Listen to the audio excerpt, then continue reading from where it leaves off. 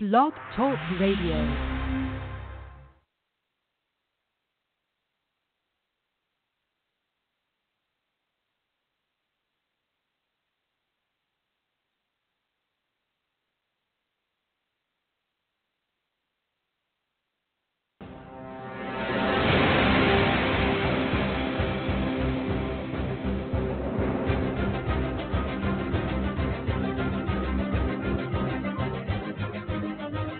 Ladies and gentlemen of America, this is AJC Radio, where we seek to bring the message of justice all around the world. Tonight is no exception as we deal with the failure to act by the Bureau of Prisons. And I'll tell you right now, there's a lot of things going on in federal prisons. State prisons are following suit, and the abuse behind the wall and what's happening in this country is heartbreaking. We deal with the issue in Brooklyn where heat has been out. And actually, I'll tell you what, folks are freezing. You got inmates flashing SOS messages with flashlights bought on commissary and beating on the windows to get the attention of those looking on. Folks, this is outrageous. The Bureau of Prisons, what are you doing? We call you in question tonight as we kick off Failure to Act by the BOP. Folks, hang on. We take off right now.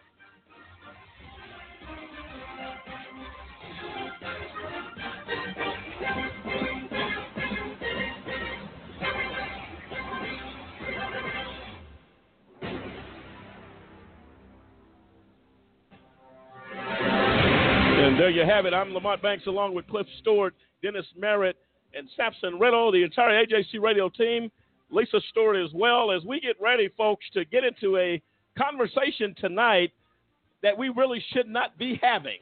As you talk about human beings being treated in a way that is inhumane, but what's worse, those that are set in position to oversee and to ensure that these things don't happen remain silent. Do nothing, and we're going to deal with that. That's the Bureau of Prisons there in Washington, D.C. And, again, we're going to get into this conversation. And I'll tell you what, Samson, as we get ready to get into this one, Governor Cuomo there in New York has stated something needs to be happened. They've called for an immediate investigation by the Department of Justice dealing with this type of conduct. But this conduct is nothing new. We have seen it over and over again. We've talked about it over and over again. We talk about guards abusing inmates. We talk about sexual assault in prisons, in jails. This is a trend that is getting more and more out of control as those in position who have the ability to make something happen and to change simply will do nothing. And you're absolutely right. I mean, it's pathetic that the leadership of the Bureau of Prisons can let inmates that are already in there, wrongfully convicted or not, they're in there serving their punishment. And now to treat them worse than you would treat a stray dog on the street. You want to talk about dehumanizing people, and then you're going to expect these folks, once they get out of, after doing their stint, they're going to try and reintegrate into a society. Why would they want to be a part of a society that treats them like they're less than human? The people that are in charge, the people that know about this stuff, are as culpable as any guard, anybody else that's down there, because they're not taking action. The fact that, yes, we have fellow citizens that are behind the wall. Okay, yeah, they're paying their debt to society, but that does not lower the value of their lives. The sexual assaults, the, gambling with Subway sandwiches or cookies and stuff like that to see which inmate's going to do what, or are they going to kill themselves? It's an absolute atrocity. It's an affront to us as a society. How can we call ourselves the greatest nation in the world when we treat each other this way? It's just unheard of. It's unimaginable that loved ones are suffering as you are freezing to death. We're going to talk about some issues tonight with BOP, and you know what's sad about the Bureau of Prisons? Why are you not answering? What are you doing in a headquarters in Washington, D.C., if you simply will not do anything? What are you there for? And you always yield back to the institution. Well, we'll let the institution take care of it. Well, make a call to the institution. Why are you in place? Because where the institutions have failed, you are supposed to step in and do your job. You are to step in and say, we will not allow it. we're not only dealing with that abuse, we're dealing with the abuse right here in our backyard in Florence, Colorado, with the IRP-5, and those men being harassed, their families being harassed, actions being taken by a dictatorship warden down there who's doing whatever he wants to do. And I'll tell you what, we're going to talk about that tonight as well. This is something that is absolutely ridiculous, and we're going to call people on account for it. Dennis, your thoughts? Yeah, I mean, because it's getting ridiculous. And one thing that's good, though, is I'll tell you, I'm so thankful for social media and for shows like this. You got to get out. People have to know what's going on. And when you were talking earlier about, the inmates freezing, and they could care less. And then what was sad about it, because of the protests on the outside of the prison, they pepper sprayed family members. It's just out of control. And something needs to be done. And what needs to be done first is to expose it, to make our citizens aware that they are treating these inmates like less than human.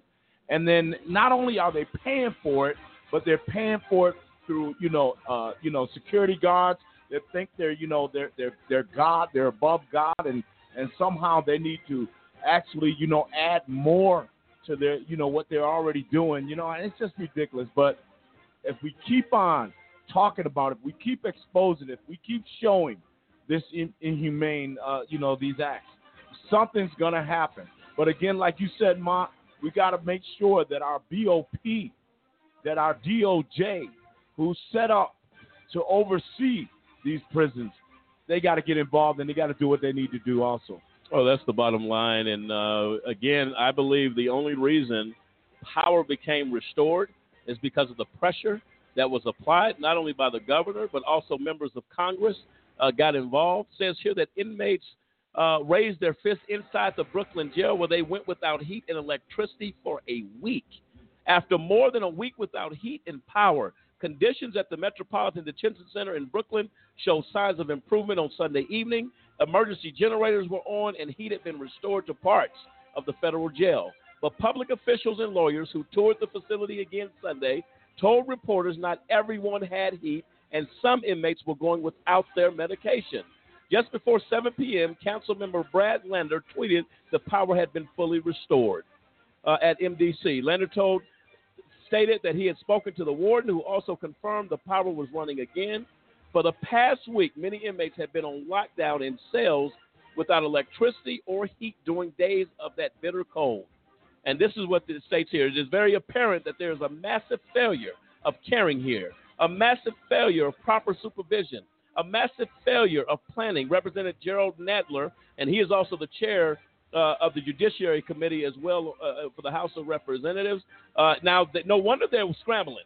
You got the Judiciary Chairman stating what's going on here, asking these questions, and states here that the warden said that he thought the power would be restored in full by Monday. It was restored Sunday evening. Something about calling people out and making people do something. Those generators should have been on. Where were the generators the week of that bitter cold that swept this country? And last I looked, the number was over 13 people died from that bitter cold. And you got inmates sitting in cells with no heat where they felt moved to have to send SOS messages with flashlights and bang on the windows, yelling, trying to get help because of that is absolutely unacceptable. And why that is, Cliff, when you look at that and you see members of Congress saying, look, let's go down here and take a look. You know what? I wonder, is it just for the moment or do you go back to the abuse again? Cliff, your thoughts?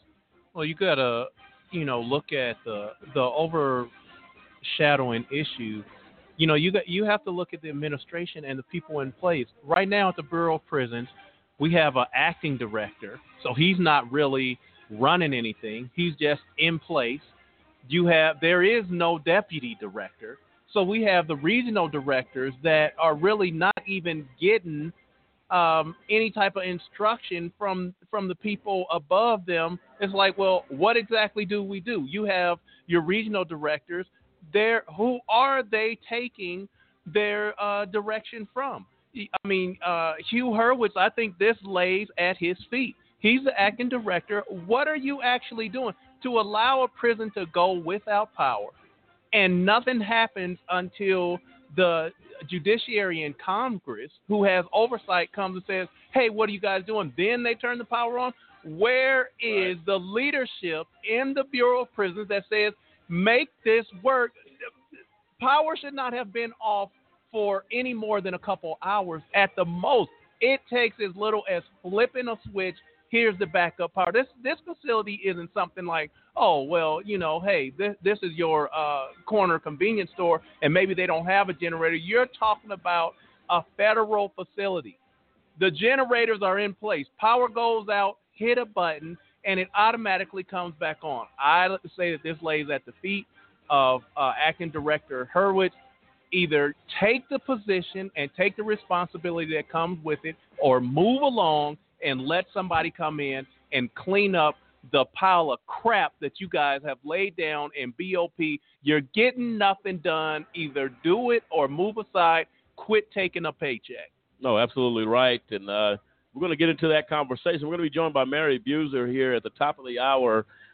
She is actually an award-winning award-winning author. Right on her latest book, Lockdown on Rikers, and shocking stories of abuse and injustice in New York's notorious jail, as well as our friend who speaks to this very well, Kathy Morse, will be joining us again tonight as she chimes in on this conversation. The Bureau of Prisons letting the standard down and doing nothing. This is AJC Radio. We come right back. BOP, guilty of remaining silent. This is AJC Radio. We'll be right back. Do you have a big brother?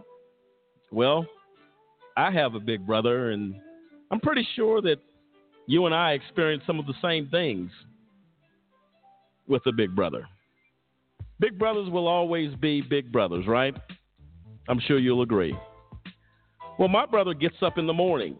He takes a shower, heads to work, and at some point during the day, he's going to exercise and get that workout, as we all do.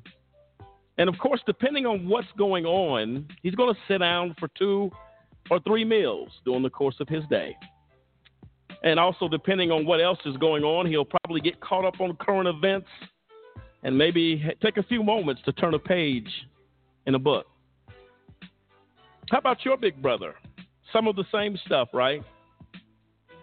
Oh, did I mention that my big brother does all of that stuff, but he actually has to have permission a lot of times before he can do it? You see, my big brother was wrongfully convicted of a crime that he did not commit. That's right. That may sound shocking, huh? He's in prison. Wrongful convictions impact families in ways you cannot begin to imagine. But I've decided that I'm going to do something about it. And I extend an invitation to you to come on board and join me in this fight. You see, I'm helping to be a voice for my big brother and others who have been wrongfully convicted. We'd like you to take a few moments today and call a Just Cause, where we fight for justice. You can call us toll free at 1-855-529-4252. That's 1-855-529-4252. Join with us as we fight for justice and for all big brothers across the land.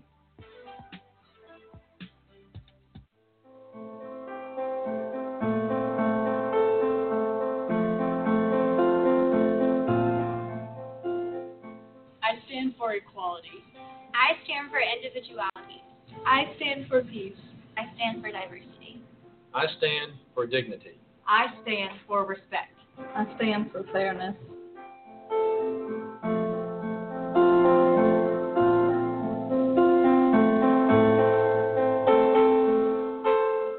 Red, yellow, black, white. We're all the same color. When you turn out the lights.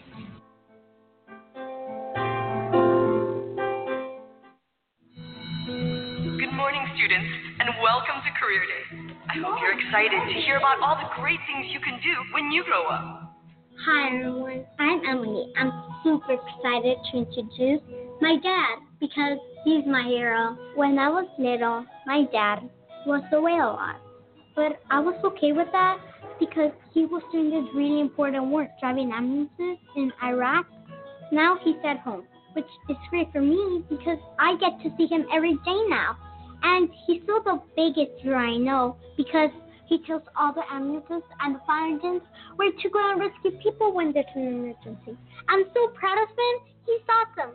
He's my dad. If your service-connected disability prevents you from continuing in your civilian career, Voc Rehab offers counseling, training with a living allowance, education, and other services to help prepare you for your next mission.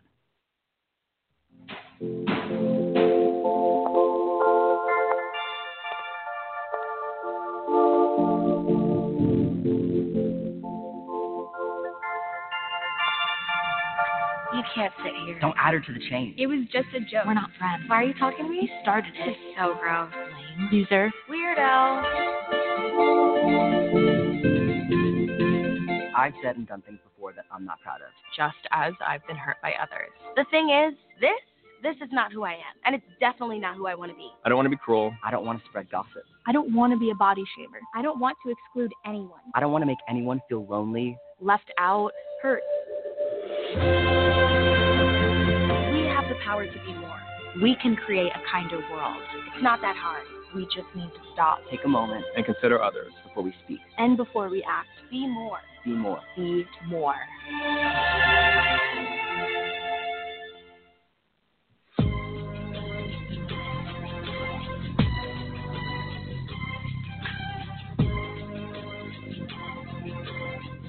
Well, welcome back, ladies and gentlemen, to AJC Radio tonight as we talk about the failure to act by the Bureau of Prisons in Washington, D.C.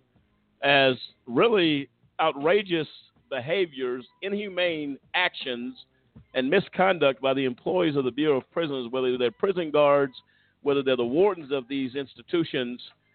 This is absolutely unacceptable, and the American people in this country should be crying out against this type of behavior and the failure to act, as Cliff alluded to, that what are you doing up there in Washington when you do nothing to respond to the issues? We were talking about the issue in Brooklyn regarding the inmates being without heat.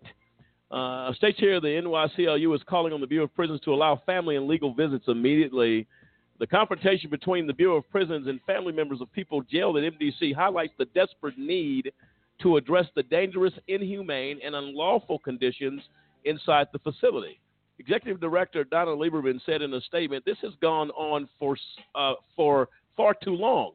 The BOP must act immediately to get the heat and lights back on, to restore family and legal visits, and resume programming within the facility. It is essential that the BOP ensure that no detainee be subjected to retaliation for peaceably protesting this inhumane treatment." And Sampson, when you talk about that, this is good conversation. But what comes out of it? They've been, as she said, this is something that has gone on far too long. We've said it at the top of this show over and over again. Whether you're talking about the killing and the murder of Michael Anderson in Florence, Colorado, at the Florence prison camp down there, who was murdered, killed by what we believe and contend to be the staff members because he was in solitary confinement. There are no inmate interactions there with other inmates when you're in the hole. The only people you're in contact with are these folks. And when as far as to offer funeral services and cremation services for the body of this man, never happens.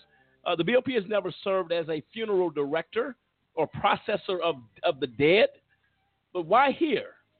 Coroner states very clearly that to the mother of this young man, you need to get an attorney because your son did not die of a suicide situation as alleged by the institution. This is something with life and death, and still the BOP sits back and does nothing and will always defer you. Well, contact the institution and see if you guys can work something out. Are you kidding me? We're talking about the death of a young man, and you're deferring me back to the prison in which he was killed? Unacceptable. Yeah, absolutely, Mon. I mean, like Cliff was saying, the acting director, I mean, he needs to either step up or step out. I mean, that's just plain and simple. And the Bureau of Prisons, they need to be have a third-party investigation from the top down. I'm talking about the director, his deputy, the regionals, everybody, because we've been sitting here, I mean, for months, just since I joined, talking about the different types of abuse and torture and mistreatment, everything that these people go through on a daily basis, and yet the guards that are hiding behind the shield and these loopholes of regulations, just blatant lies, are getting away with, I mean, everything, like you said, from, murder, rape, everything that would put them behind bars. They're getting away with it because this system is absolutely corrupt to the core. And unless something is done by, someone with far more power than the director, there's never going to be a systemic change within the prison system. And it's sad and it's utterly pathetic. No, absolutely right. And I'll tell you what, if it's happening at this institution, that's one institution. How many other institutions are suffering as a result of people simply not caring, people simply, setting this false perception that, if your inmate is locked up, if your family member, rather your loved one is locked up, they get 3 meals a day. They get medical care. They're taken care of. Their safety and security of the prison depends on it. That we offer a nice environment. That's not even feasible in a Hollywood movie. It just doesn't work. And that's not happening here.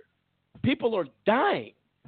And who knows how many people, again, during the freezing situation there in Brooklyn, they said medication. Folks didn't have their medication. That means diabetics didn't have their insulin. They can and will die. This is the seriousness of it. So when you sit back, I believe there should be congressional hearings. Something needs to happen. You just don't say, well, get the response from BOP. Well, we're doing everything we can. You failed at your job. That somebody spent a week in sub-degree temperatures freezing because you failed to do your job. And I'll tell you what, the only thing BOP had to do was pick up a phone and order them to do what they needed to do. How hard is that? To pick up a telephone and say, we will not tolerate this. We're not going to let you get away with it. Dennis. And you know what's a trip? I was looking at the Federal Bureau of Prison mission statement. It says the Federal Bureau of Prison protects society by confining offenders in the controlled environment of prisons and community-based facilities that are safe, humane, and appropriately secure, and which provide work and other self-improvement opportunities to assist offenders in becoming law-abiding citizens. Is that not a joke or what? And then, when you look at it, and if you go to the BOP About Us page, the lies on here are phenomenal. This is what the BOP About Us page says.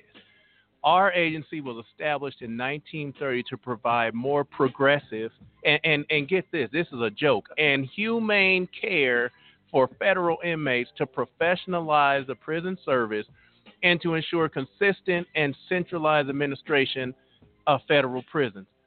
This is ridiculous. How do they even add humane, but you leave the power off? You leave men in freezing cold and say, but we're providing a more humane environment. This is totally ridiculous. And again, you have BOP, which has an acting director. So there's nobody running it really. He's just kind of there getting a check, seeing what's going to happen with him. Then you have DOJ, who has oversight of BOP.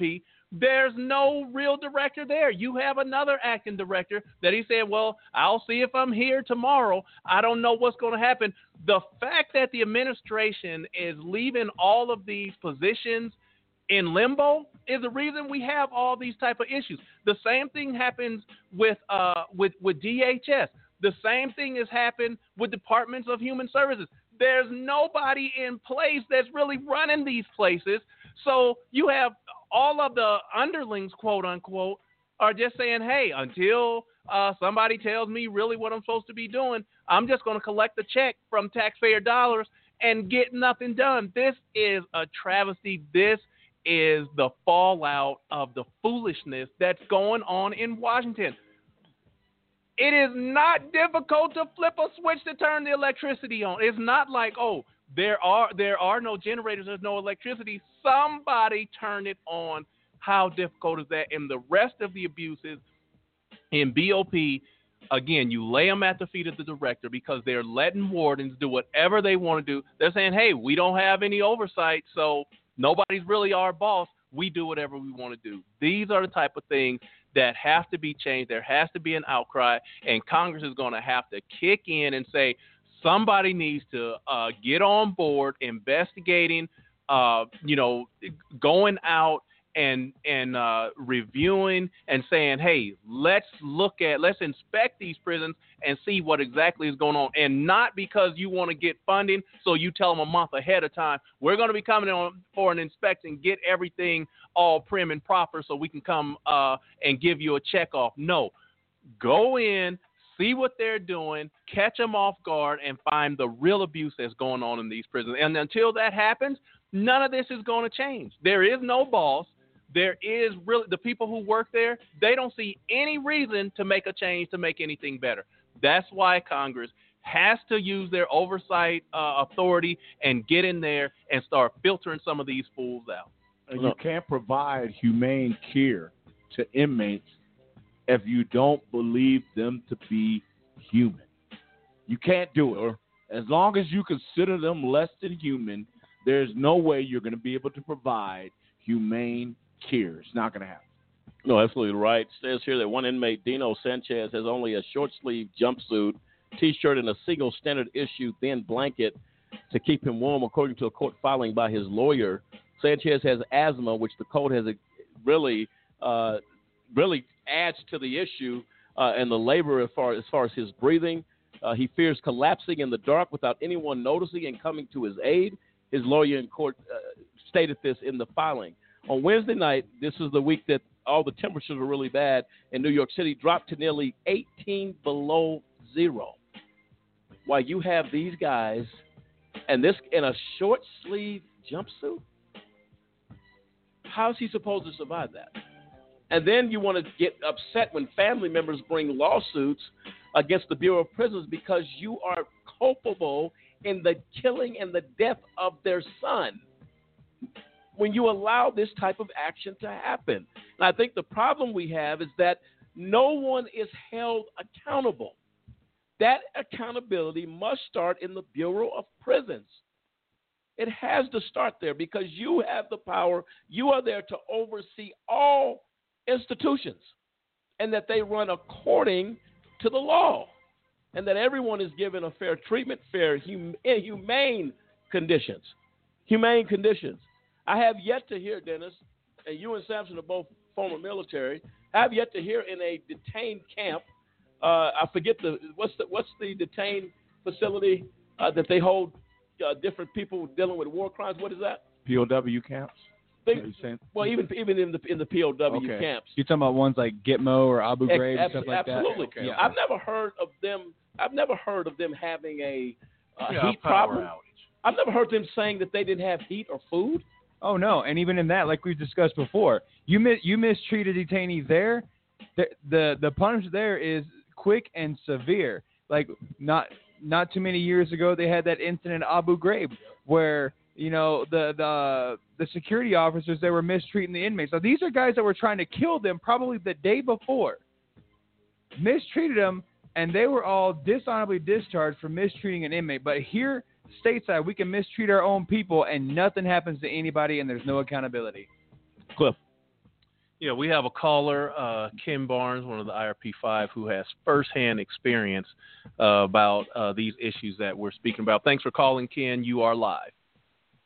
Yeah, and I was just wondering, I had to call in as I'm listening to the show because what's happening in New York is not an isolated incident. They just got caught with their pants down.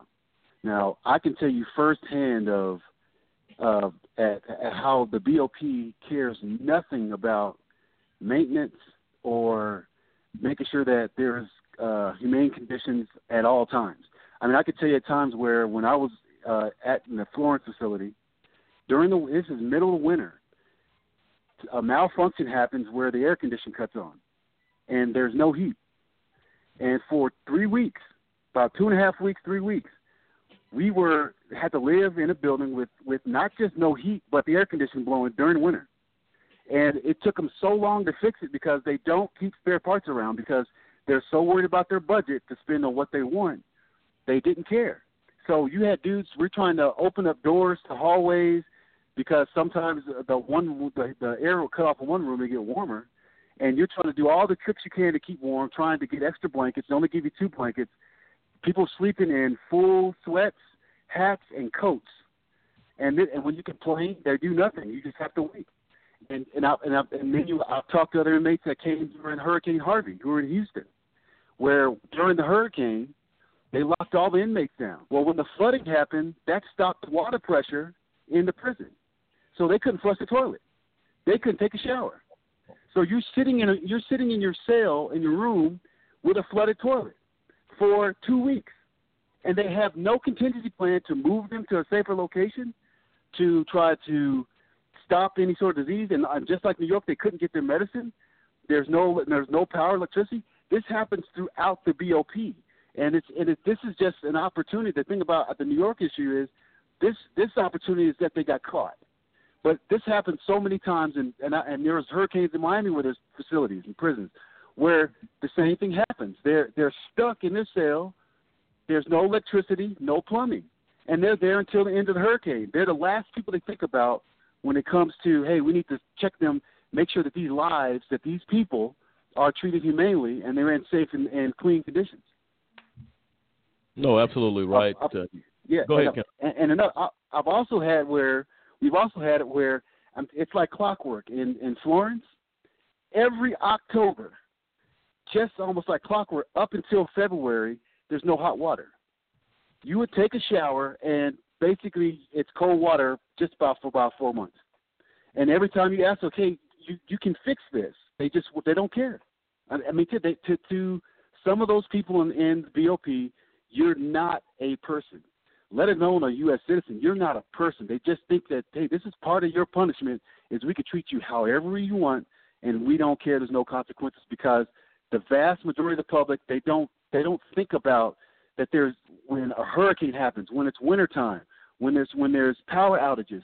They don't think about there's people in prison right now who are probably going through a little personal hell, and no one's giving them a second thought. No one's checking to see, how are you doing? I mean, is the maintenance, upkeep? And I guarantee, and they never will hire a private company to come in and fix anything. They always try to be as cheap as possible. So I guarantee you in New York, why it probably took so long to get things fixed, and they were probably trying to see if any inmates that happened to be in there had the technical skill to fix it themselves, instead of hiring professionals to come in and fix it. No, absolutely right. I just had to come because, No, go ahead, Kendrick. Yeah, I just had to comment because it's I lived it, and I guarantee you there's probably prisons all over this country where they can tell you horror stories about how they just don't care. I mean, when things break down or they're trapped, it's like the last thing they think about is the inmate. You're just supposed to sit there and suffer and just go through hell while they just go home every night and come back the next morning. And the only time they really care about fixing issues is if it affects the prison guards. If one of the people in their office is complaining and say, hey, it's too hot in here, too cold, then they fix it. But if something happens, breaks, water main breaks, you don't have water, it just takes forever to get things done. And I just had to comment on that. Hey, we appreciate that, Kendrick, for those thoughts. Take that, folks, as you want to take it. That's Kendrick Barnes, one of the RP5, who went through a situation out there at Florence. And I'll tell you what, talks from personal experience. Other side of the break, we're coming back with our first guest tonight. Her Kathy Morris will be joining us. Folks, this is some serious stuff we're talking about. No hot water for 4 months. That's right here in Florence. Prison camp. Let me say that again. Prison camp, where these men endure this type of treatment and you wonder why tempers flare in these institutions. They are enabled by the misconduct and the failure to act by the Bureau of Prisons, known as BOP. Other side of the break, we're coming back. This discussion continues. AJC Radio talking tonight about Bureau of Prisons remaining silent in Washington, D.C. and doing nothing. Make no mistake about it. We'll be right back.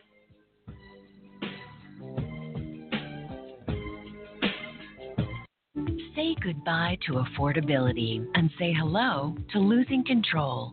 Discover Price Gougasol, the latest outrageously expensive drug from Big Pharma. It's impossible to afford and reverses the ability to pay other bills. Because drug companies raise prices to pay for commercials like this one, side effects may include overdrawn bank accounts, bad credit scores, higher healthcare costs, children who don't get Christmas presents, and in some cases, the need to stop taking your medicine. If you experience any of these side effects, contact your financial advisor right away. Out-of-control drug costs are no joke. Yet 9 of the 10 biggest pharma companies spend more on advertising than research and development. Let's solve the cost crisis now. Visit csrxp.org. Do you know anyone who's been sent to prison who's innocent? The United States is experiencing record numbers of exonerations in cases where people were wrongfully convicted of crimes they did not commit. If you believe that no one should be sent to prison for crimes they didn't commit, there is something that you can do today. By remembering a just cause with a monthly, annual, or one-time donation, you can help in the fight against wrongful convictions. Call a just cause at 855-529-4252 or visit a-justcause.com and click the donate button. A Just Cause is a 501c3. Wrongful convictions are wrong. Let's be the voice of those who can't speak from behind the wall.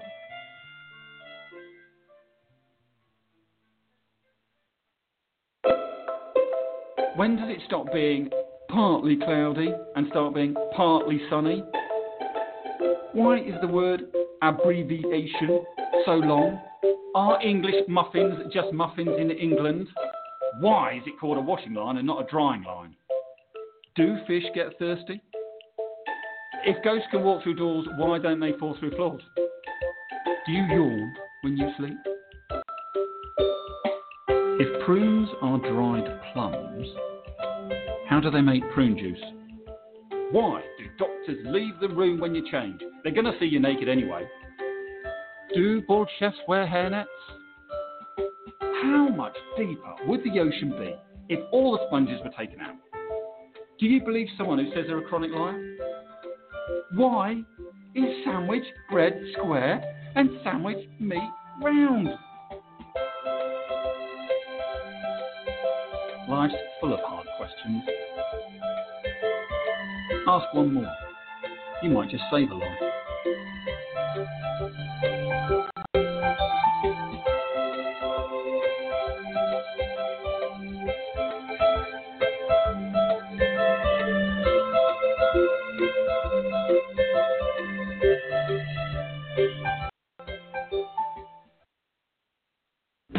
Odds of becoming an astronaut, 1 in 13,200,000. Odds of being struck by lightning, 1 in 576,000. Odds of dating a supermodel, 1 in 88,000. Odds of bowling a perfect game, 1 in 11,500. Odds of being trapped in an elevator, 1 in 24,528.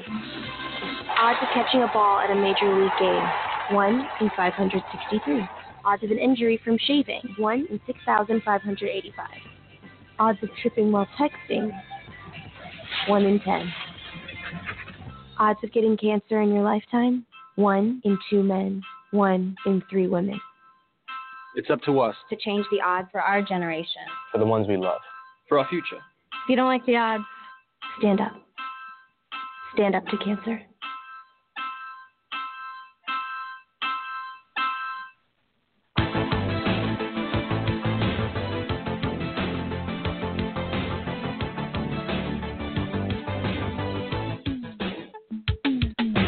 Well, welcome back, ladies and gentlemen, to AJC Radio, where we seek to bring the message of justice all around the world. Tonight we do the same as we call out those at the Bureau of Prisons in Washington, D.C., those that sit in regional offices across this country for the Bureau of Prisons that sit by and do nothing, regardless of how many complaints you file, how many things you say, look, this is not right. They continue to sit back and failure even to respond to complaints about conduct in these facilities. And it's time out for that as we look at the situation in Brooklyn and federal prisons and institutions all over this country. We have an issue. Right now we're going to be joined by our friend who has come on and chimed in on some very serious conversation with us. Tonight is no exception to that. We welcome back tonight Kathy Morse, and she is a true champion and advocate, in my opinion, and has been very, very informative to this radio program. And, Kathy, we appreciate you taking time tonight to join us on this issue regarding BOP, failure to act. How are you tonight? I'm fine, thank you. How are you? We're good. Thanks for joining us. And as you've heard on this show tonight, is BOP, we talk about the situation there in Brooklyn.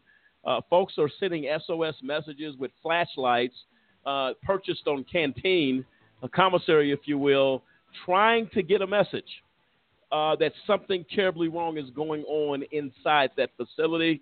And as we've been discussing the 18 below zero temperatures, some of those nights when that bitter cold was sweeping this country.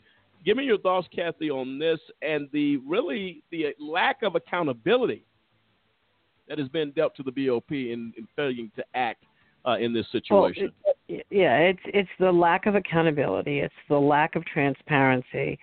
It was the repeated lies, the repeated misinformation that the BOP was feeding everybody, including the judges. The Metropolitan Detention Center in Brooklyn has a history of deplorable conditions. There have been numerous judges that have gone and visited and written about it. There are lawsuits about it, yet nothing changes. And one has to ask, well, why? Well, and to be honest with you, with the MDC for short in Brooklyn, they were like, well, why didn't you call Con Edison in? Because Con Edison is the local provider for the utilities, and nobody could get a straight answer. And Con Edison did arrive on the scene on Sunday, and partial power was restored. But the warden and prison officials kept on saying that, we have to wait for our contractors to come in, and they can't come in until Monday. And then there was some comments passed about, we went almost 2 months without getting paid. So they brought that whole nonsense in about the government shutdown. Okay. So there was a lot of petty back and forth. But what was so heartbreaking was not only the flashlights and probably lighters and matches that they were, but the banging on the walls, the exterior walls, that if you stood outside Brooklyn Detention Center, you could hear this. You could hear them pounding on the walls to get any type of attention. There were families that were gathered there. They were outside the facility because they had no phone contact with any of their family members, and they had suspended visits. So there were family members who were there. They just wanted to know how their family member was doing, and they could get no answers. You had people in there who were being denied medical care, diabetics, people with asthma that were being denied medical care, people who couldn't renew their prescriptions because the computer system was down. But not only that, they had them locked in their cells for security reasons. And security reasons, that they're frozen to death? We don't want them to the security reasons being that they had if a fight broke out, there would be no way that they could clear an open area and get everybody safely in their cells. Yeah, and I'm with that. Basically, I mean, that's what I'm telling you. What they would say to you, but basically, they just didn't want to deal with it. That's the bottom line. It's easier to lock them in. It's the bottom line. It's easier to lock them in their cells. The situation happened to me where we had burst pipes. I was in a New York State facility, and we had burst pipes, and the hallways were flooding with water. What did they do? They locked us in our cells. The water was pouring in under the doors, and we're locked in our cells with no way to get out. Okay? Wow. And this is what they do. They're totally. There is absolutely no respect for the value of human life, and that goes for every jail and prison in this country. That once you are detained or incarcerated, you are treated with. There's a complete loss of any respect for your life. They don't care about you. That's the bottom line. They simply don't care. No, they don't care. Kathy, and you say this happens in prisons all across the country. Listen to this story. This is back in October last year. A federal prison in California faces multiple investigations over dangerous conditions.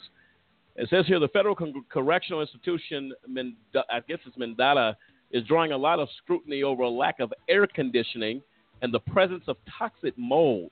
A federal prison complex home to roughly 880 inmates near Fresno, California, has endangered the health and safety of both inmates and staff through its neglect of basic facility services, triggering multiple federal investigations, whistleblowers told the Huffington Post.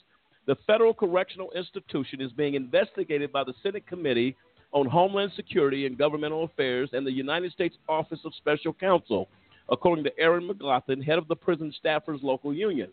The House Judiciary Committee and the Justice Department's Office of Inspector General have also raised questions. All these inquiries have focused on two major issues: a broken air conditioning system during record-breaking heat wave that drove prisoners to wrap their heads in damp towels, and toxic mold growth that allegedly led to respiratory illness among the prison staff. Mendota is not alone among prisons in struggling with these issues. As climate change has led to hotter penitentiaries, there's a growing judicial consensus that inhumane temperatures constitute cruel and unusual punishment, or as David Faithe, director of the National Prison Project of the American Civil Liberties Union, put it, air conditioning is not a matter of comfort or luxury. It's a matter of life and death. There's no national standard for temperatures in prison cells and jails, and many don't have air conditioning, although the Federal Bureau of Prisons Operations Manual states that its prisons should aim for 76 degrees Fahrenheit in the cooling season and 68 degrees Fahrenheit in the heating season, with acceptable variations of a few degrees. Meanwhile, mold incidents like that in Mendota have been on the rise as prison infrastructure has worn down amid a lack of funding for maintenance and repair. These are things that, do you understand what this says?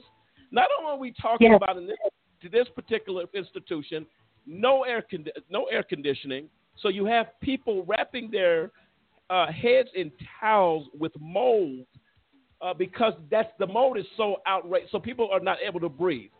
How do we sit back and allow that to happen? And then you got the issues in Texas where you have ovens where these folks live, where people have died in basically human ovens with no air conditioning in Texas and have died as a result of that situation. Go ahead, Samson. Go ahead, Kathy. I'm sorry. Go ahead. What's even worse is individuals who are taking certain psychotropic medications have to be in a climate-controlled environment. They can't be exposed to extreme heat. And what happened, and this happened when I was at Rikers, we had one period where the temperatures exceeded over 90 degrees for an extended period of time. and people were in their cells. They were taking psychotropic medication. They literally boiled from the inside out and died. Wow. Okay. So yes. Yeah, go ahead. The issue of climate control within correctional facilities has always been an issue. And people are like, well, why should we allow them to be comfortable? It has nothing to do with keeping people comfortable. It has to do with human decency and treating people like humans. The mold issue goes on everywhere. Yeah. Okay. Yeah. Sampson. Yeah, Kathy, I think you're absolutely right. It's not a matter of being exactly like a creature comfort, but we're talking about like basic livable conditions. I'm sitting here looking at a part of an article where in Texas, Beeville, Texas, it got up to 98 degrees with the heat index feeling like 110, and a 36-year-old man dies of an asthma attack, basically suffocates in his cell because of lack of human decency and normal living conditions. And then toxic mold. There are thousands of homes around the United States right now that are being condemned because of similar situations.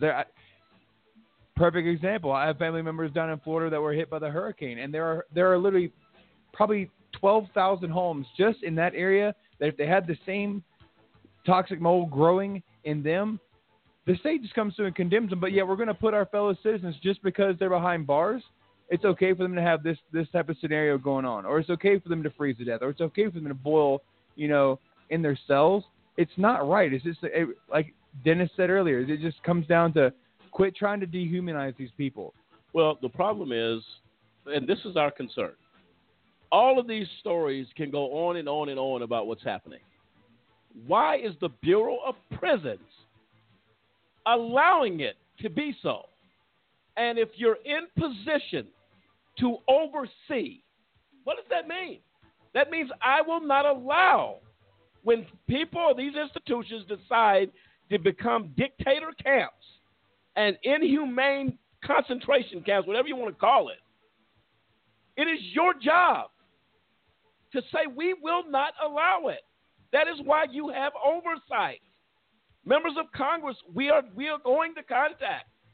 Look into BOP's failure to act. That has an office in Washington, D.C. and a title, but does nothing. Does nothing. And when you have this type of stuff happening, it is their job to go in and say, you have the money to fix it. The taxpayer they're paying your salary. And the fact that the shutdown is even mentioned in Brooklyn. Well, we didn't get out there because the government. Have you lost your mind? That's ridiculous. To try and do that, it's a cop out. It's what it is.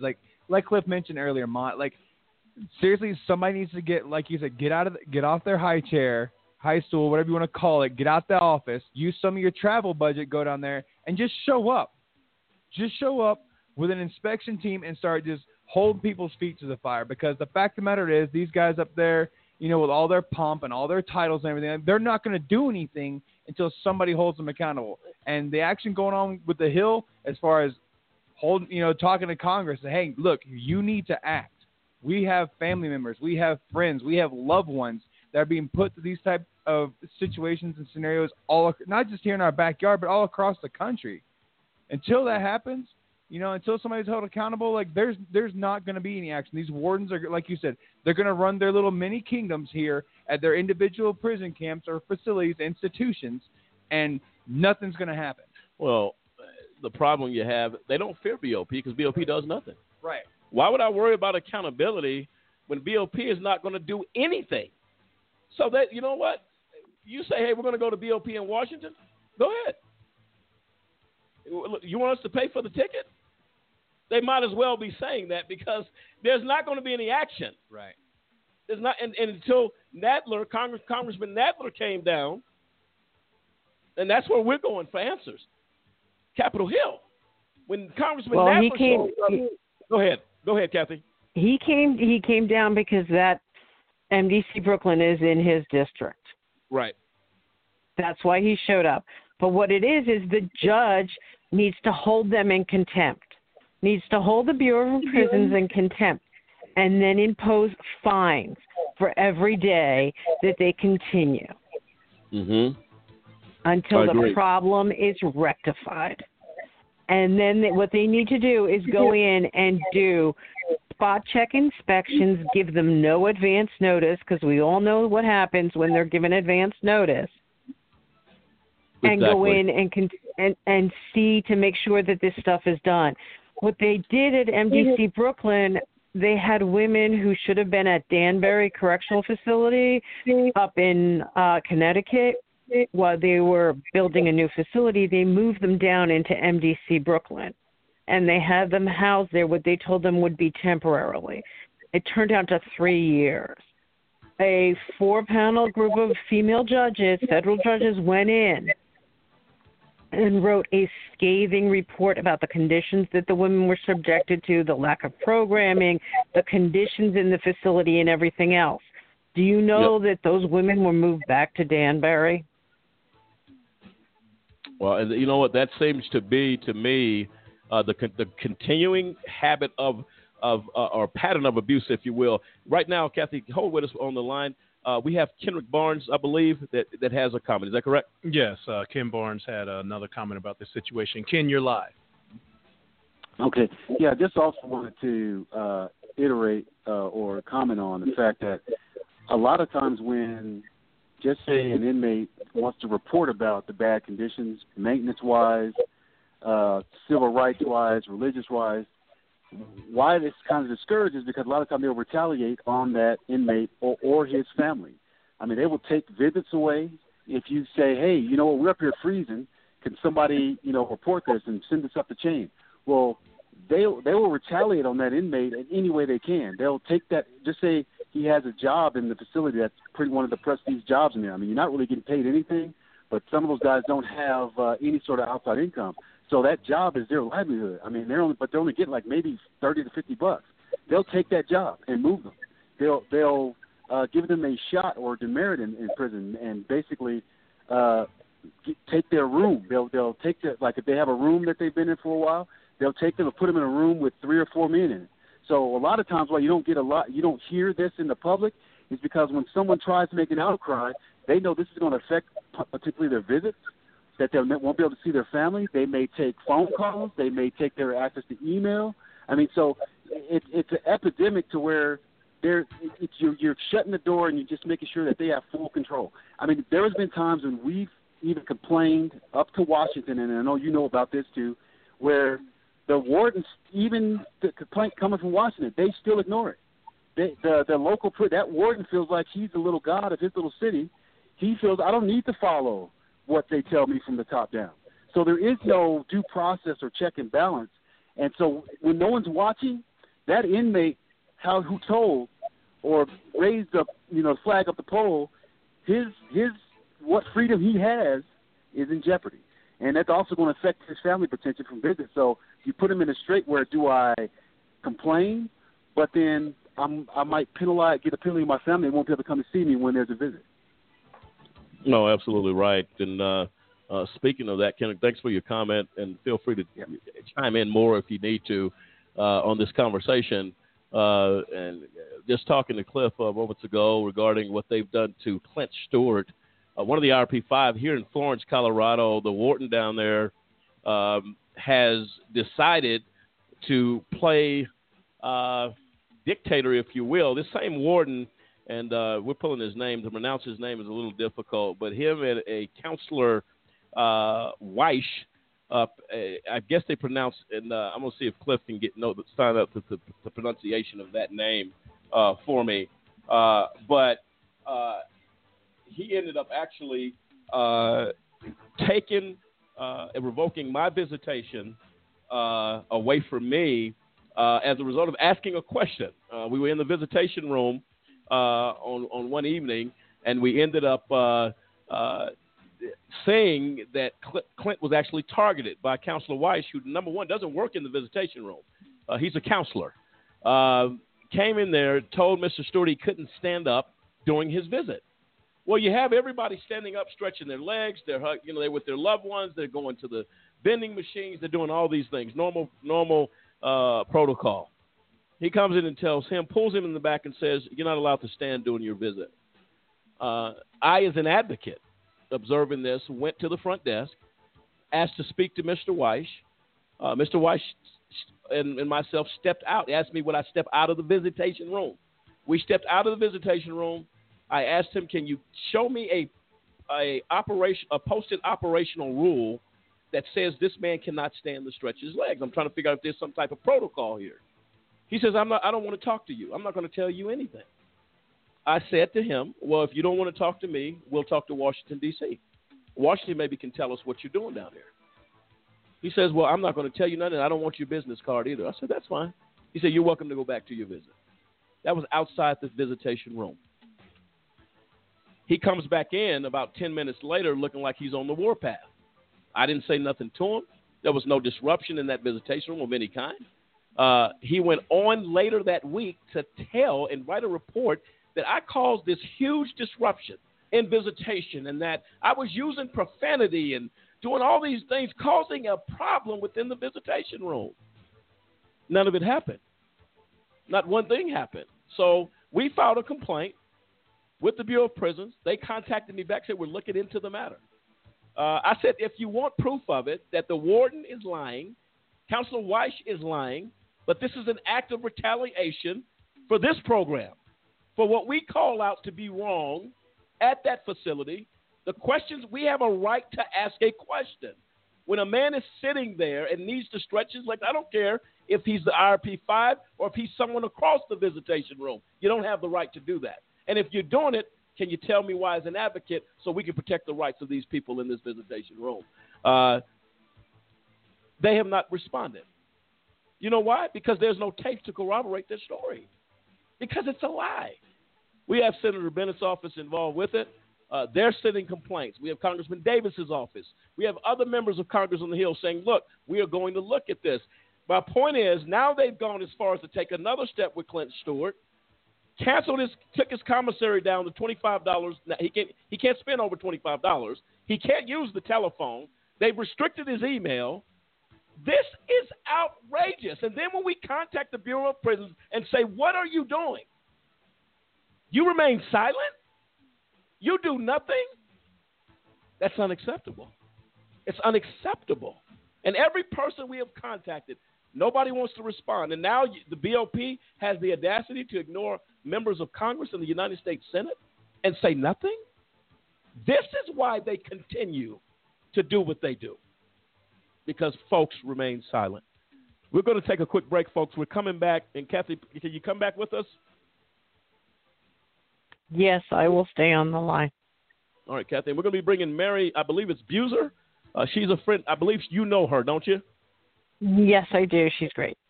All right, she's going to be coming back joining us. Folks, this is a conversation that we're having tonight that you can feel free to join in. Dial the number 646-200-0628, 646-200-0628. Get into the conversation, and we're going to be joined by Mary Buser. I'll tell you what, she's got something to say. This is AJC Radio. We'll be right back.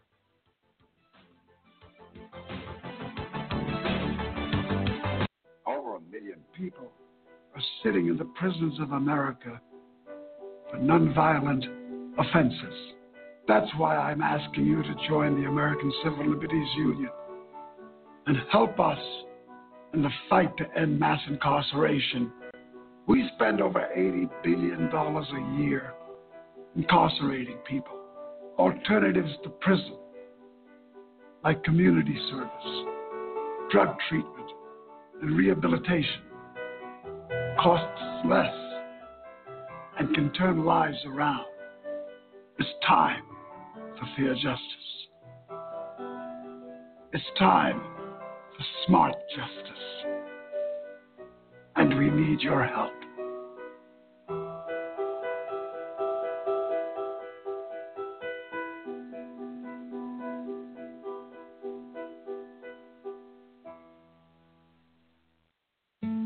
Let's just be honest. When we look across the street to the Supreme Court and we see equal justice under law, When you have drug laws so severely, disparately enforced against some groups, let's take African Americans, for example, there's no difference between black and white marijuana usage or marijuana sales, in fact. But blacks are about 3.7 times more likely to be arrested for it.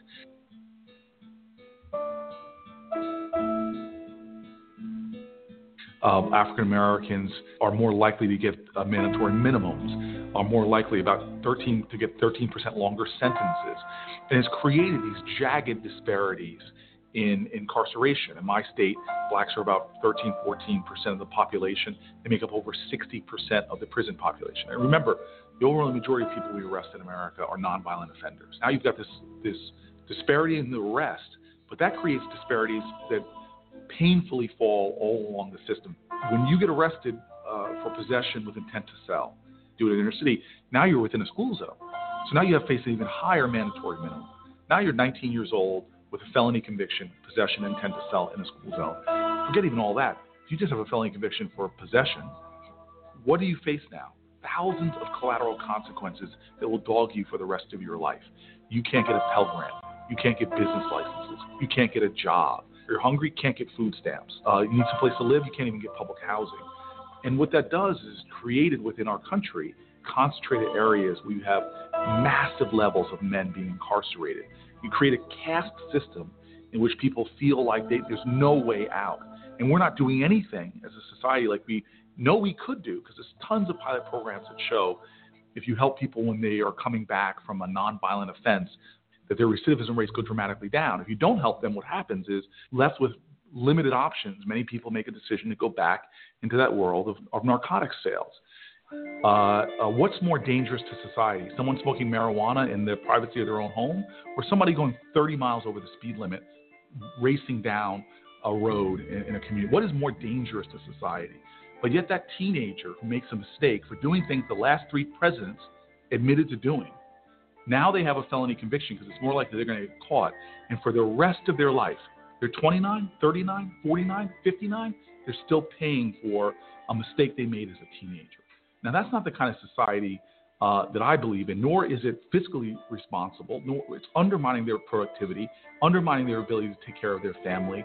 This is so wrong that those conversations that I'm having with conservatives as well as Democrats are resonating. And so when you have people like Rand Paul standing up and talking about racial disparities in incarceration, this convergence and understanding of fiscal conservatives, of Christian conservatives, of libertarians, shows me that this is a time of great hope for our country. And so I'm not going to question people's motives. This is one of those issues like the civil rights movement in the 1960s, where it should pull all Americans together to say enough is enough.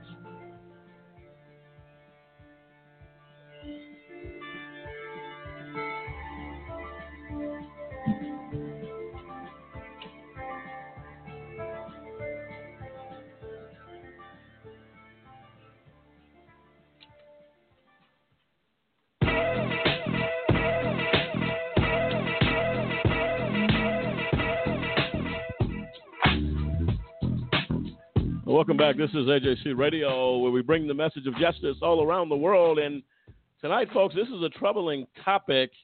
We're talking about the failure to act by the Bureau of Prisons in Washington, D.C., and any regional office connected to that location continues to remain silent on the sidelines as lives remain at risk in federal prisons and institutions across this country. And joining us, Kathy Morris has been in this conversation. Kathy, thanks for coming back with us. We appreciate you for being here and giving your perspective.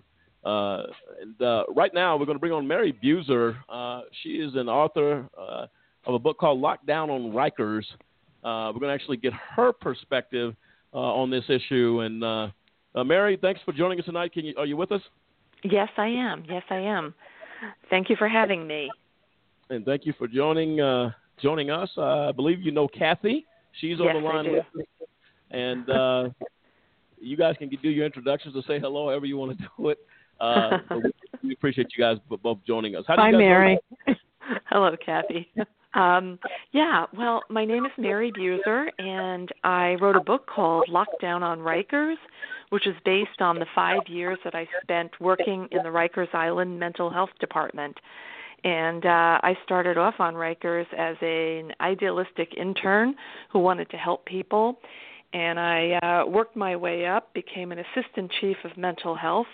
And when I left, I was the acting chief in charge of the 500-cell solitary confinement unit.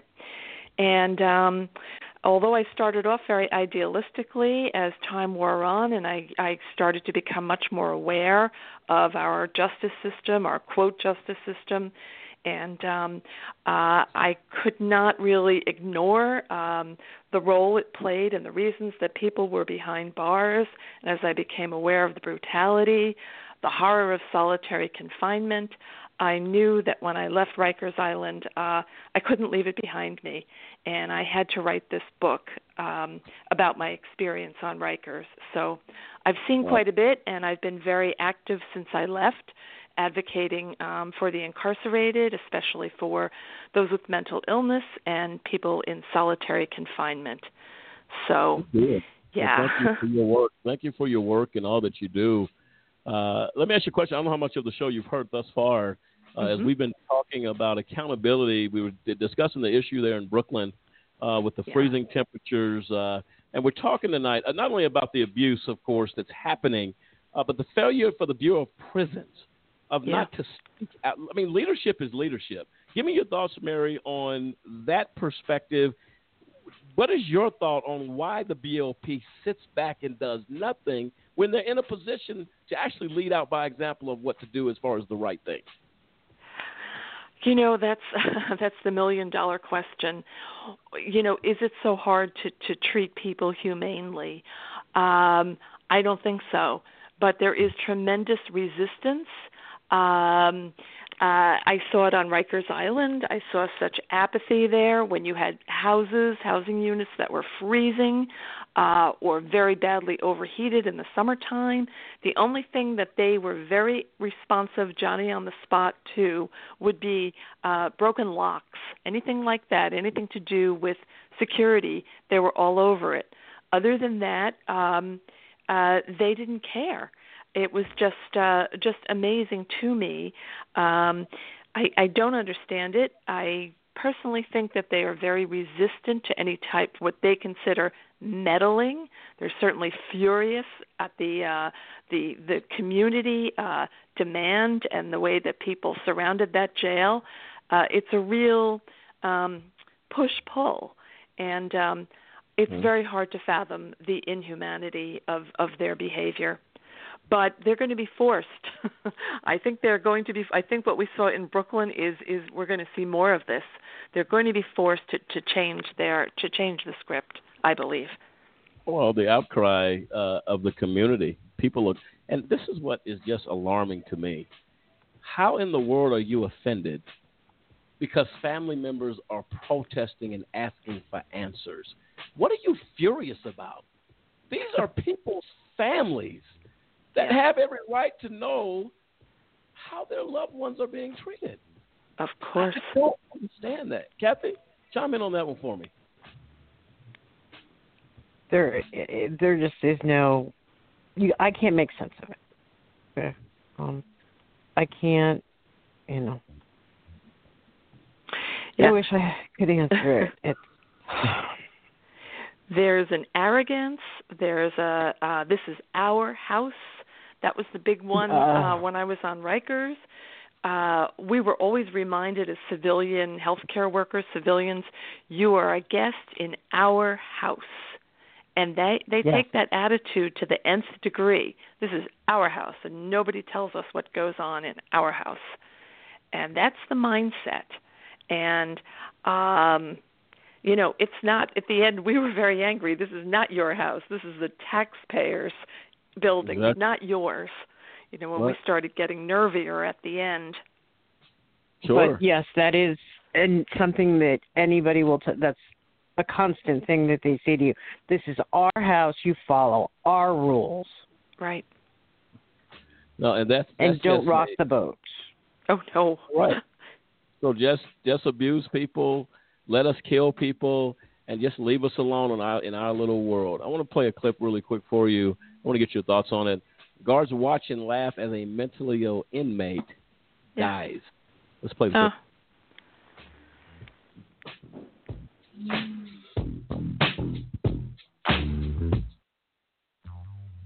A man named Christopher Lopez died in a Colorado prison called the San Carlos Correctional Facility. And he died because the guards didn't really care enough to get him medical help when he clearly needed it. So I'm going to show you a small clip here. This is from just before his death. Warning, this is hard to watch. Right.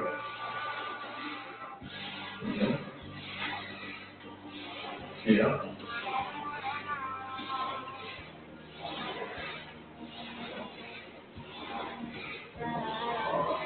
Look at this. It's the only way to getting better.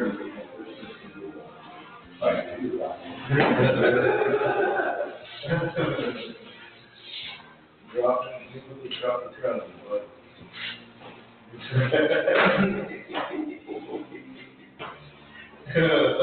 oh, he's not going to do that for you. Okay. Not really. Maybe.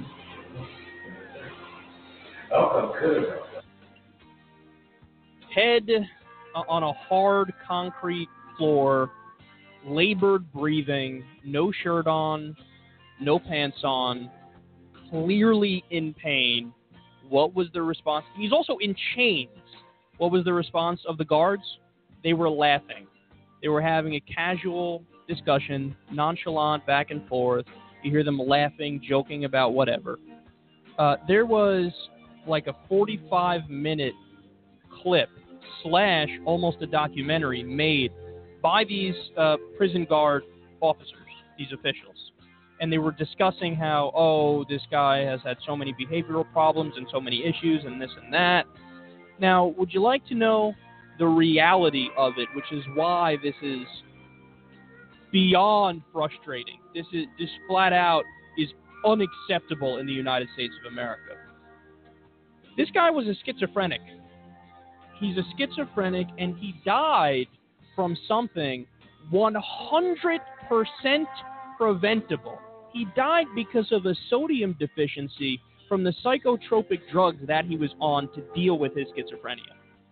So in other words, if it wasn't for the gross, over-the-top negligence of the people who were supposed to be doing their job, this guy would still be alive. Unacceptable. Unacceptable. Now, some people would fire back and say, hey, it might be a boy who cried wolf situation where this guy was causing problems before and he faked things before. Therefore, they thought he was faking again, so they reacted how they reacted. I don't give a shit because the whole idea of criminal justice in a civilized country is supposed to be that we are above them. We are above them in the sense that we're not going to stoop down to the same level of morality and ethics as they possibly would be if they ran the prison. So you still get your medication if you need your medication. You still get medical care if we think even for a split second that you need medical care. This is 100% unacceptable. They didn't even have a first aid kit. They didn't even have some water there next to him to try to help him out, to talk to him, to say what's going on here, what exactly is wrong. They just had him on the ground, heavy labored breathing for 30 minutes plus, and then he died. I don't know how many times I've made this point on air, but I want to make it again because I think it's very, very important and it's overlooked. At some point when we do stories like this and when we have a situation like this after situation like this, what the guards need to understand is that at some point you become the criminal. You become the bad guy. Because I was reading about this earlier. Criminally negligent manslaughter, involuntary manslaughter. That's what they did there. They're liable for that. They should. Some of them were fired. I think 3 of them were fired. 5 of them faced some disciplinary action. But as far as I know, none of them are brought up are going to trial, and I doubt that any of them would be convicted. But see, that's the problem. The problem is there's no accountability for them because they put themselves morally above the law. They say we're above the law because we are the law.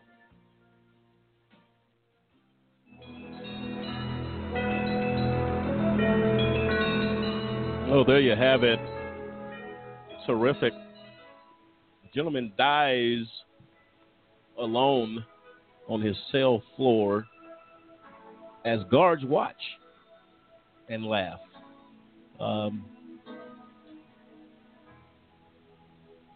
Mary, your thoughts? Well, it shows utterly depraved behavior on the parts of the guards. What's especially disturbing is that those guards had to have known that there are cameras there, and even that did not deter them. I find that very shocking, that they don't even they think they're just bulletproof. They can do whatever the heck they want to do, and they have reason to believe that they can because they don't seem to face a lot of consequences for their behavior. You know, a couple of them were fired. That's really not much, considering the horrible way that this poor man died. But I hate to say this, but this is not unique to San Carlos in Colorado. You know, the more that we learn, the more we're involved in this whole issue of mass incarceration. It's everywhere. It's just everywhere. People dying behind bars in terrible ways, and the complete apathy of the keepers. And, you know, I think what we really saw this weekend in Brooklyn was, for the first time, a connection with the community. I think we need transparency for outrage, a reality check for the people who are managing these places, that, hey, you know, this is not okay. There's not a different set of standards inside as outside. No, absolutely right. Mary, Kathy, you want to chime on that? I agree with Mary on that. What happened in Brooklyn showed that the community has said enough is enough. Yeah. And that we have to be the voice for those who cannot be heard. Yeah. No, absolutely. Yeah. I mean, it's a shame because what you saw in Brooklyn, it was horrible what was happening, but it was wonderful, the response to it, and I think it's very hopeful for the rest of the country what happened here. But I don't know if it could have happened except for the location, the proximity, that people could get to that facility and surround it. Mm-hmm. You couldn't get out to Rikers Island. You know, or places that are remotely situated, you know, in rural areas. And my heart goes out to the people inside those facilities, you know, who can't get the kind of response that these people did over the weekend. No, true. That's a true point. And Kathy, you were talking about mold being a serious problem in jails and prisons. Says there's no proper cleaning supplies. Tell us a little bit about that. There is.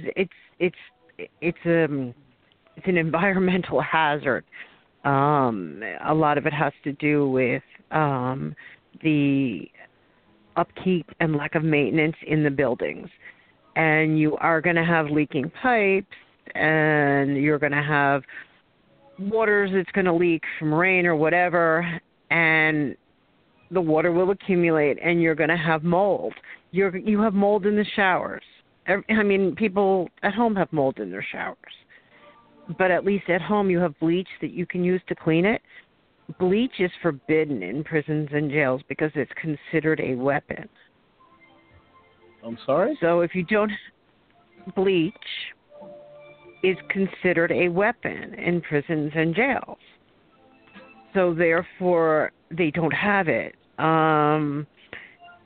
You might be able to get it if you're lucky, if you have to clean up a biohazard, which would be blood spill, but rarely is it available. So what are you supposed to clean mold with?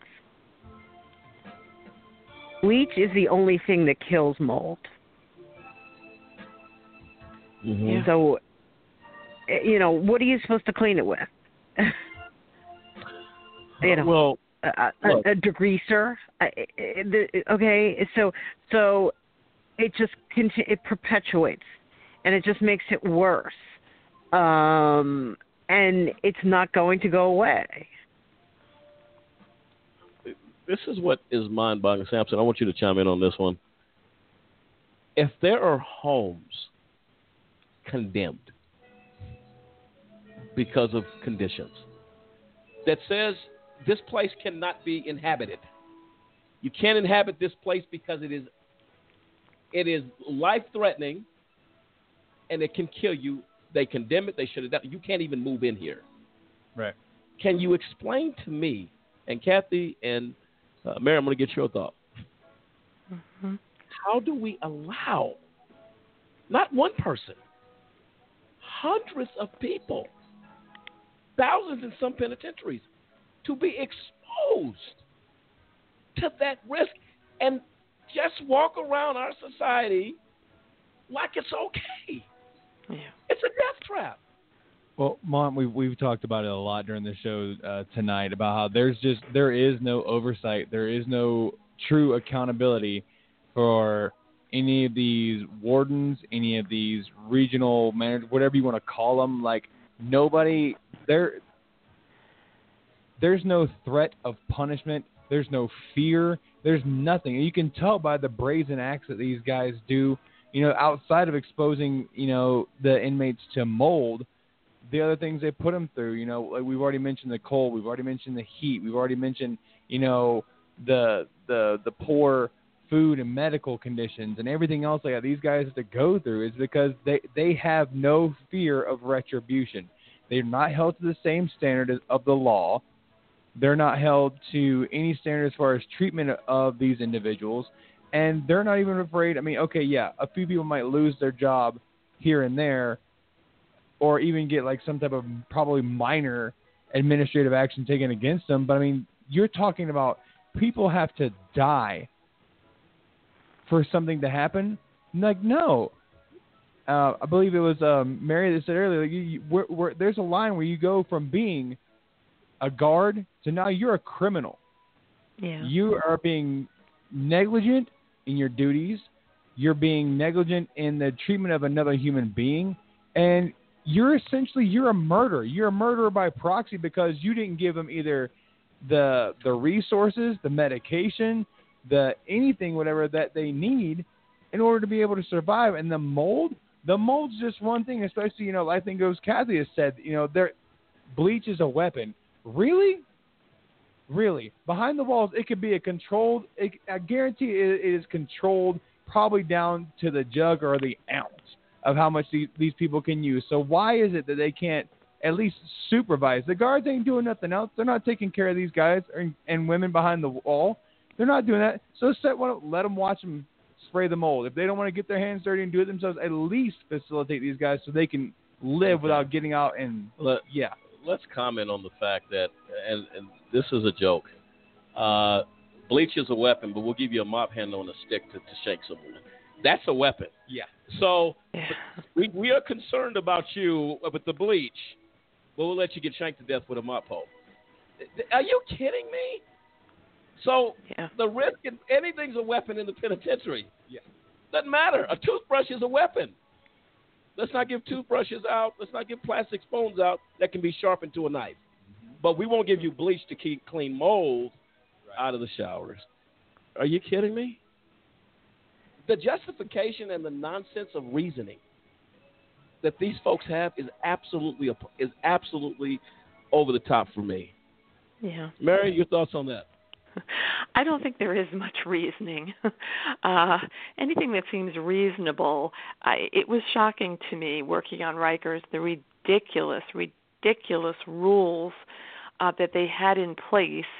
It was just the ultimate bureaucracy of no one thinking. Just these rules. It's a world unto itself. It really is, and it really needs to get more aligned with the real world because it's just gone off the deep end. But I just want to comment on the mold that Kathy mentioned. You know, when I was an assistant chief on Rikers Island of mental health, my first post was what's called the Mental Health Center for the most seriously mentally ill. 350 beds. And on my first day getting a tour, we had 7 housing units, and they all seemed, adequate, whatever.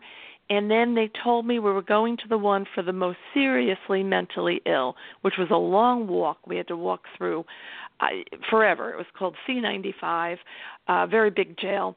Got to the end, and it just seemed like we were getting into a dungeon area. And we opened the door, and we're the most seriously mentally ill people who were just languishing in their cells, the walls covered in mold, mildew, dripping on the walls, the swaths of paint hanging over our heads. I said, "Oh my God, this is something from a, from a horror story, from a Stephen King medieval whatever." But this is where you would have the people who were least capable to fend for themselves, where they were stuck, so the most vulnerable people were placed. And it was a tragedy, an absolute tragedy, to see how we manage our most vulnerable people. And it was a shock to step in there. That's incomprehensible. Yeah. How is this legal? How is this? I do not understand.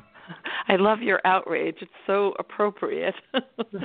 It's just one of those things that you sit back and think, how do you go home and unlock your front door and say prayer over your meal after allowing this at your facility? How does the BOP director, acting director, sleep at night? How do you do it?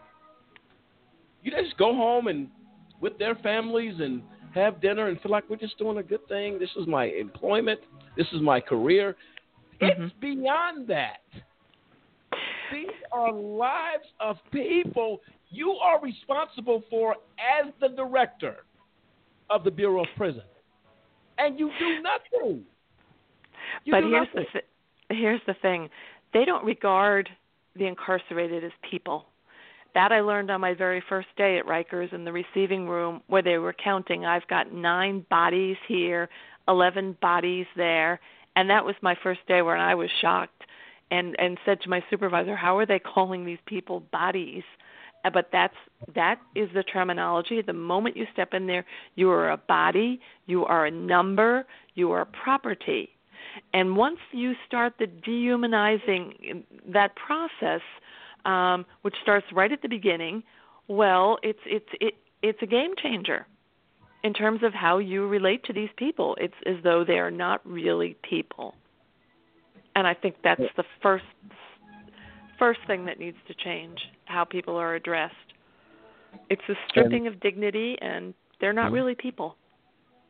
And that's why they have no feeling for people beating on the walls of a prison cell, begging for help, flashlights. I'll share this with you. Then we're going to go to break, and then we're going to come back, Mary and Kathy, and we're going to get your closing thoughts, of course, to this topic. We're just getting started. It is so much going on out here. But we have an obligation as an advocacy organization to call out this type of behavior. This is something that, again, true advocates take whatever they do, they take it home at night. I don't just go, well, let's just turn it off at 5 o'clock. We'll be back the next. It doesn't work that way.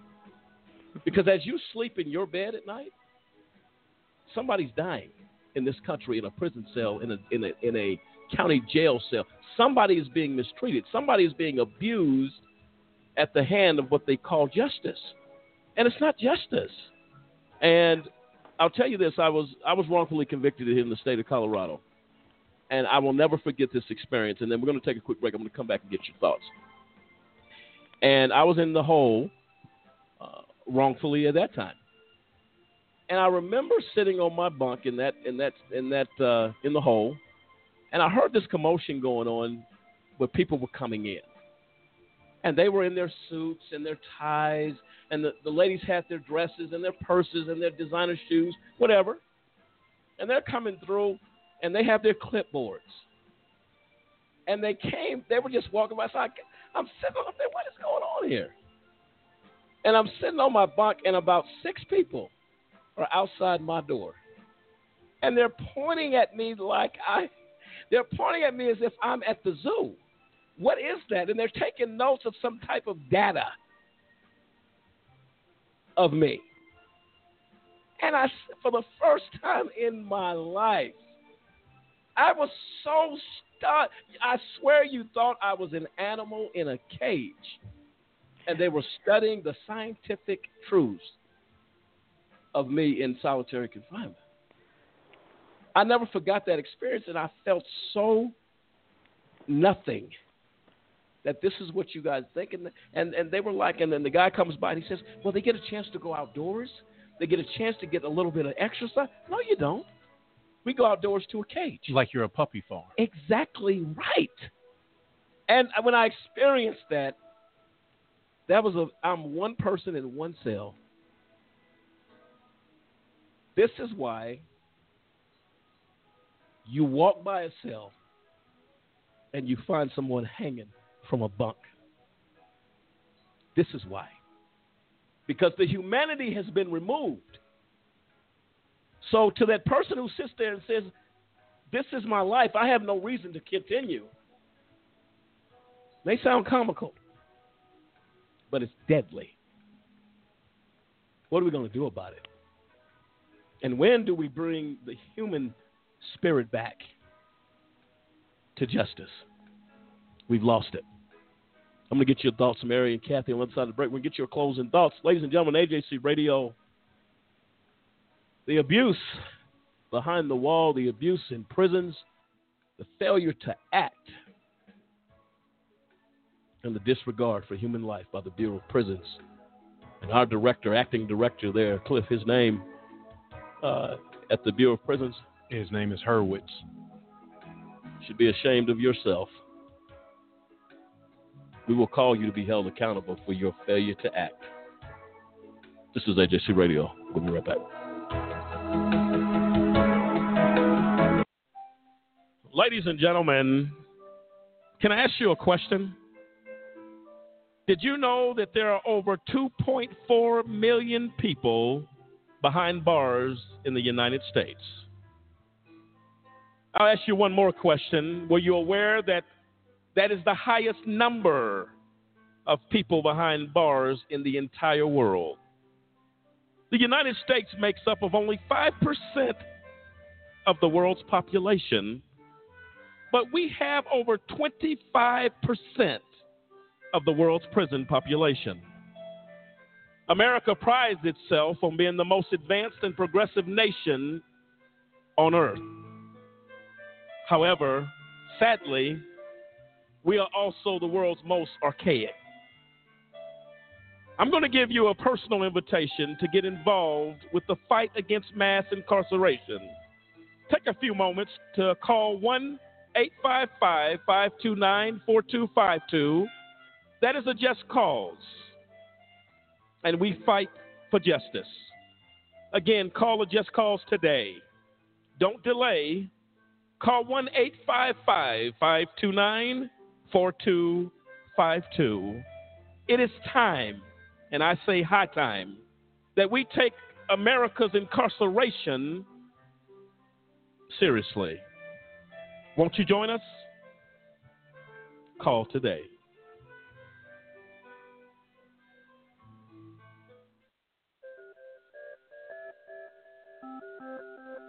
The United States of America incarcerates more people than any other country in the world.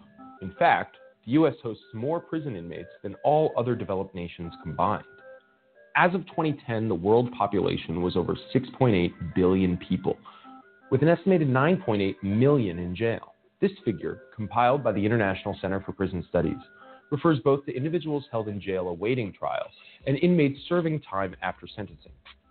So there are 9.8 million human beings on planet Earth living inside of cages that we know of. In 2010, the U.S. was home to about 309 million people, 4.5% of the world's total population, but housed 23% of the world's prisoners. So take a moment to think about what this means. It means we imprison more people than enormous autocratic countries like China. We imprison more people than Russia. Compared to the size of our population, our rate of imprisonment dwarfs our closest allies, like the United Kingdom, France, and Canada. As of 2010, there were over 1.6 million post-trial inmates serving sentences in America's state and federal facilities. This number does not include those being detained pre-trial or those on probation. The most unique feature of incarceration in America is the large and active role of our federal government. In most countries, crime is reacted to at the local or regional level, whereas the American government finances and legislates a significant portion of law enforcement at the national level. State governments still do their fair share of incarceration, though. California and Texas incarcerate more than other states with over 171,000 inmates each. Florida is a close third with over 103,000 prisoners. But no single state locks up more people than the federal government with over 208,000 inmates. Perhaps the nickname Land of the Free, Home of the Brave should be updated.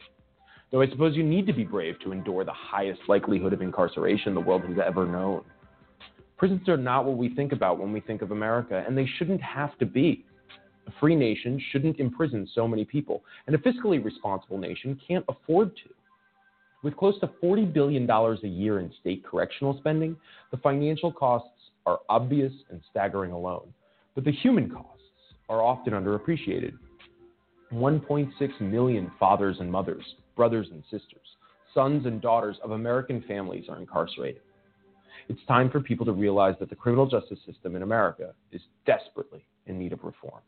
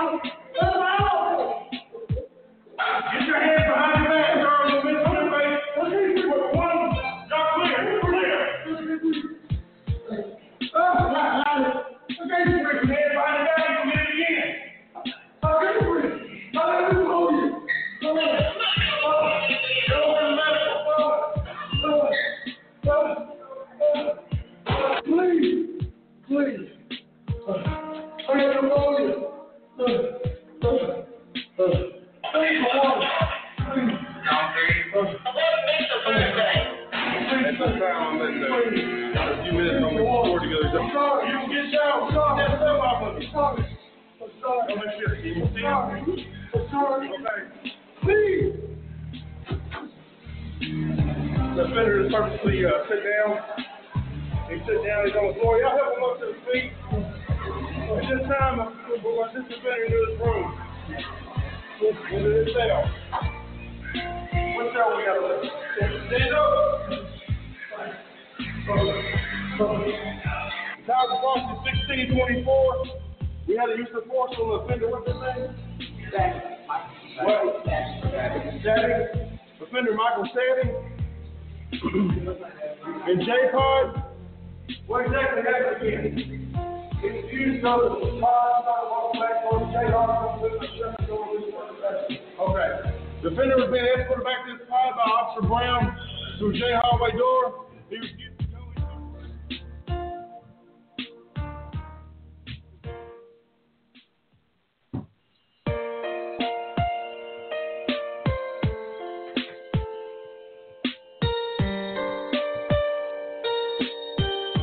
This is AJC Radio. Clip you just heard was the senseless death of this young man pleading for his life, where the guards killed this man. He stated that he could not breathe, that he had pneumonia. They slammed him on the ground. Took his life. And he's begging them, please, saying I'm sorry, because he's not in control. And he can't stop the madness. This is a nightmare. No one calls out guards. No one calls out the conduct. And they let a man die. And he is one of many. And this has happened not only in federal, but in state institutions, jails, prisons, because the culture is set from the top down that this is something that is okay. We have a serious problem. Kathy, your thoughts on that?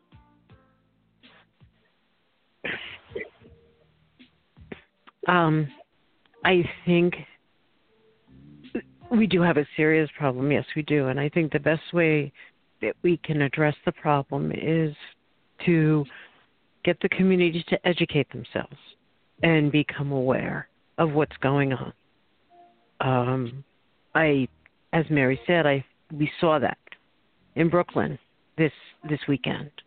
And as she also said, maybe it's because of the central location of Brooklyn and how easy it was for people to get to. But the best thing that we can do is we can continue to talk and make people aware of what's going on. Yes. Mary? Yeah, well, I've got to say that clip we listened to just about had me in tears. And I didn't realize that he died. I just hoped that, he just moved along, and then you told us that he was killed. And, it just I don't know. It's just so deeply upsetting. There are no words. And he's not the only one, and hopefully may he rest in peace. When I wrote my book and I was trying to get it published, it took me years because no one believed that there was a problem at Rikers Island. This is before all the outpouring of publicity that we see now. And, I felt like this lone voice. And so this is by way of saying, trying to look at some things more hopefully. Look how far we've come. The whistle has been blown. People are engaged. People are interested. I saw the before and after. And, what we saw in Brooklyn over the weekend was just so encouraging and hopeful. And I think we've got a big groundswell for change of our criminal justice system. And we just, as Kathy said, we got to keep it going. We have to educate people. When people understand, when they get it, they can't unget it anymore. And we just have to keep doing the program you're doing, the work that Kathy and I are doing. We've got to keep it going. We've got to keep it going. And Mary, we are honored to have you and Kathy on tonight. Please know we're dealing with this topic. I'm sure we're going to be doing more of this in the weeks to come. Please feel free to always know that you have a voice here. We enjoy your conversation, your perspective that you bring to the conversation. You're always welcome here on this program, and we leave that invitation open at all times. Mary, where can folks get your book? We need to go out and take a look and get that right away. It sounds like an interesting read. Please tell the folks how they can get it. Sure. You can get it on Amazon very easily. You can get it probably through Barnes & Noble. I don't think it's in the bookstores anymore, but you can order it that way. But probably the cheapest would be on Amazon. And it's Locked Down on Rikers. And again, it's a very personal story. Voices of people come through and what they're struggling with on Rikers Island. Okay, and I want to definitely invite you to come back. I'm going to actually get this book and read it. I want to invite you back on so we can discuss it. I believe those stories are necessary to be told. So please, we're going to invite you back on for that if you'll be our guest again. We'd appreciate that. Thank you. I would be honored to be. Okay, Kathy, and there's some things going on in your world.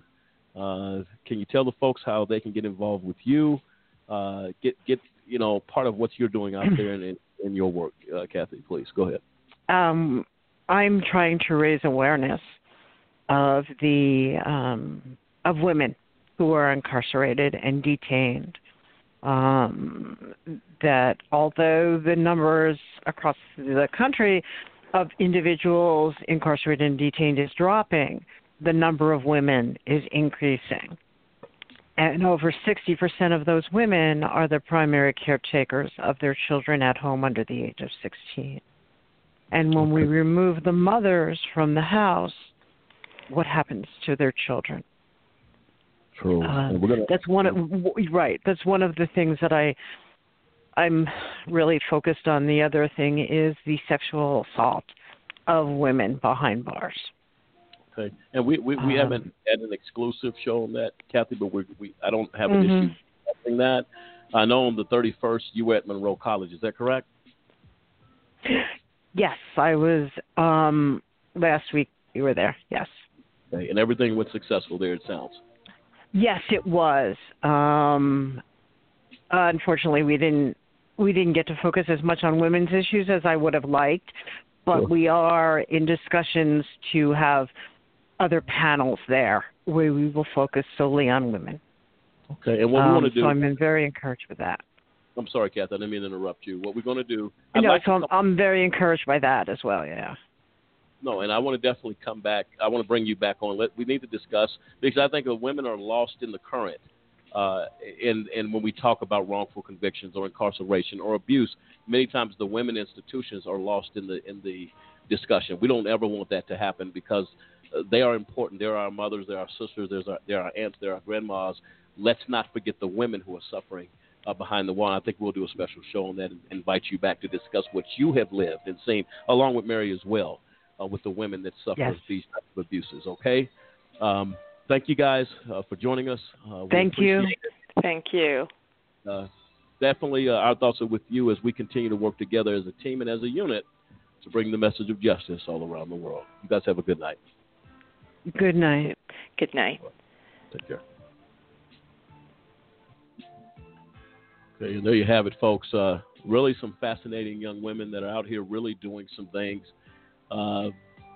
Samson seemed connected to the pain that's out here. That's critically important. Your closing thoughts really quick before we go. Just really quick, just to reiterate, we have to get some accountability here. We have to get, some change coming from the top down. We have to keep making our voices heard and not give up the fight, because, it's not going to change if we don't keep pushing forward.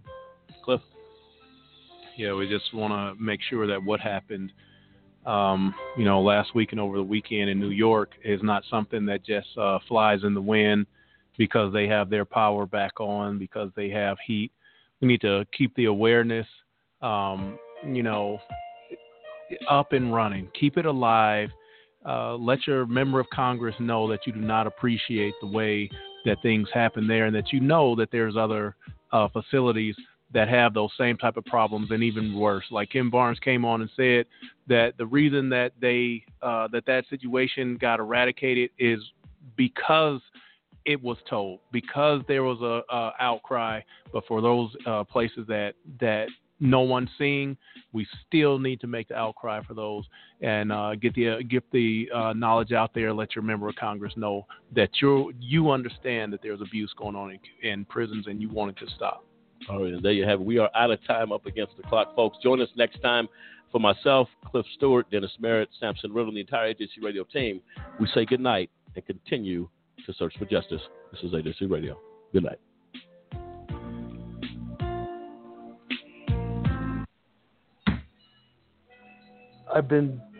Was diagnosed with manic depression in 1995. Since then, I've been on a steady regimen of medication. The days after my medication was messed up, I committed some very, very bad crimes.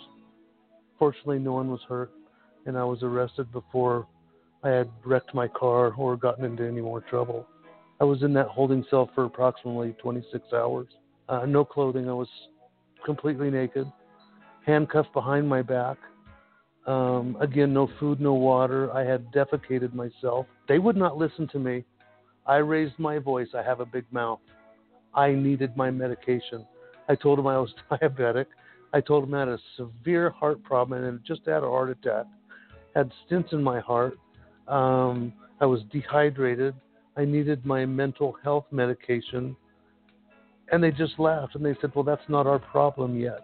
I remember several times during those hours in that holding cell that they would come in with SWAT gear and tackle me to the ground, even though I was naked and handcuffed behind my back. And then a nurse would follow them with a blood pressuring monitor machine and to take my blood pressure after 4 or 5 guys had just tackled me. I received a lot of injuries during those times due to muscular hematomas to the back of my legs, bruises on my back, my arms. I had some bruising on my neck. The worst was my right leg, which had swollen nearly twice its size. I'm a victim of my own mental health. That's just what happened. But they exacerbated that problem by lack of training. They did not have the capacity. They did not have the knowledge to diagnose somebody. None of that was done. It was immediately thrust into that cell, and the deprivation and the beating started.